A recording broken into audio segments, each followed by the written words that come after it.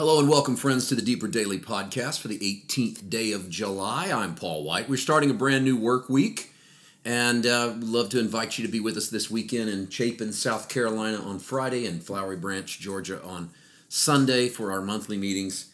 Privileged to have you come and join us if you can. Of course, we record these meetings, these encounters, the sermon portion of them, and we'll post those in upcoming weeks. Today we are in 2 Timothy and beginning a brand new chapter. 2 Timothy chapter 2. Paul says this to Timothy, "You therefore, my son, be strong in the grace that is in Christ Jesus, and the things that you have heard from me among many witnesses, commit these to faithful men who will be able to teach others also." Let's just do this today on these first couple of verses and say, from the start, Paul goes back to the theme of my son, because he sees himself as a sort of spiritual father to Timothy, and Timothy a spiritual son. And of course, this has nothing to do with biological birth. We know that Paul is not Timothy's father, and we know that they're not blood relation, at least according to the way he speaks of Timothy's grandmother and his mother back in the first chapter. But he does see a spiritual connection, and we all have sort of spiritual fathers, people who implant something in us of their DNA, their calling, their gifting and anointings, and then they help. They don't just speak over us, but they actually help shape us as a father would. And we all, in some ways, are spiritual sons to something or to someone. The issue could be the issue regarding why some people feel so disconnected to the church, or they feel so hurt, so abused, could be because in some respects they are abused or have been abused in the most egregious and violent of ways, which is when it's from those who should protect you and those who should love you. And instead of protecting and loving you, they violently abuse you, molest, bring harm to, abandon. And I think it's why there is a widespread move of deconstruction, a word that I think might get used a little too loosely, but people deconstructing their faith, deconstructing the things they think about the church. I actually think deconstruction is better than demolition, where you knock everything down and you're left with nothing.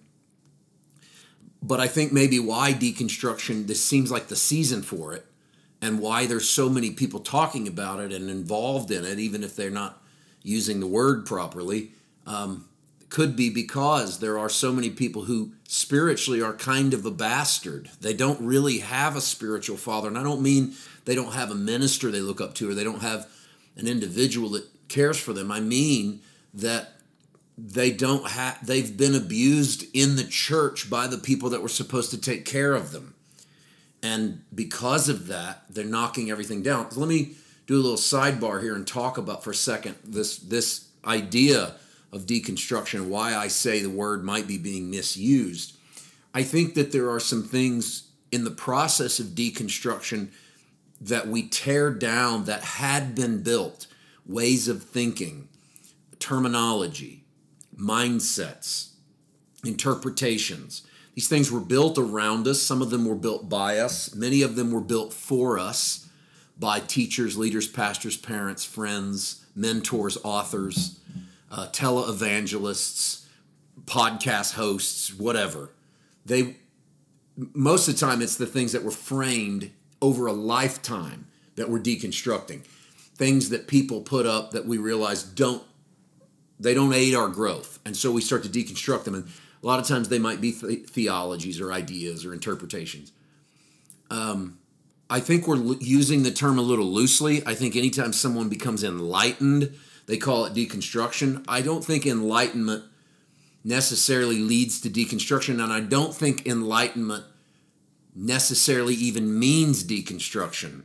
The Bible uses the phrase repent, which is from the Greek word metanoia, which has within it something that's become very commonplace, is to say to change your mind, and that is true, but it's not just this, I used to think this yesterday, now I think this today. It's to change the mindset. It's it's probably a better word than deconstruction. Our word deconstruction tells us much the same thing, but the mindsets change, and as they change, that's an act of repentance that creates something new. So it's not just that we're tearing things down, we're tearing and rebuilding. That's a change of mindset. Repentance is not destroy the old mindset, it's change the mindset. And so it's not just knocking things down. This is why when you have a revelation and your theology shifts or your interpretive lens shifts, I don't think we should call that deconstruction. I think we should call that revelation. For instance, if for you the Bible was full of literal stories, and then you start to see the Bible as full of real stories, things that are more real than true, and that means that they stand for something, and now you no longer believe that they're literal. You didn't deconstruct literalism as much as you had a revelation of something greater. And so I did all of that in this podcast. I didn't set out to do all of that. I did all of that in this podcast based on Paul's statement, "You're my son, be strong in the grace that's in Christ Jesus." And I did it simply because I don't know that we have a lot of people with an awareness of son and father in relation to their relationship with the church, not just in their relationship with God. And being strong in this text is in the grace that's in Christ. It's not be strong in your attitude, be strong in your dependency, be strong in your stubbornness, be strong in grace. And the things you've heard from me among many witnesses, commit these to faithful men able to teach others also. So we're always in the process of passing the information on. So Timothy realizes this is my spiritual father talking. He's invested in me. I'm safe in this space. All I got to do is be strong in the grace that's been delivered. That's his favor. Take that, rest in it, but don't set on it.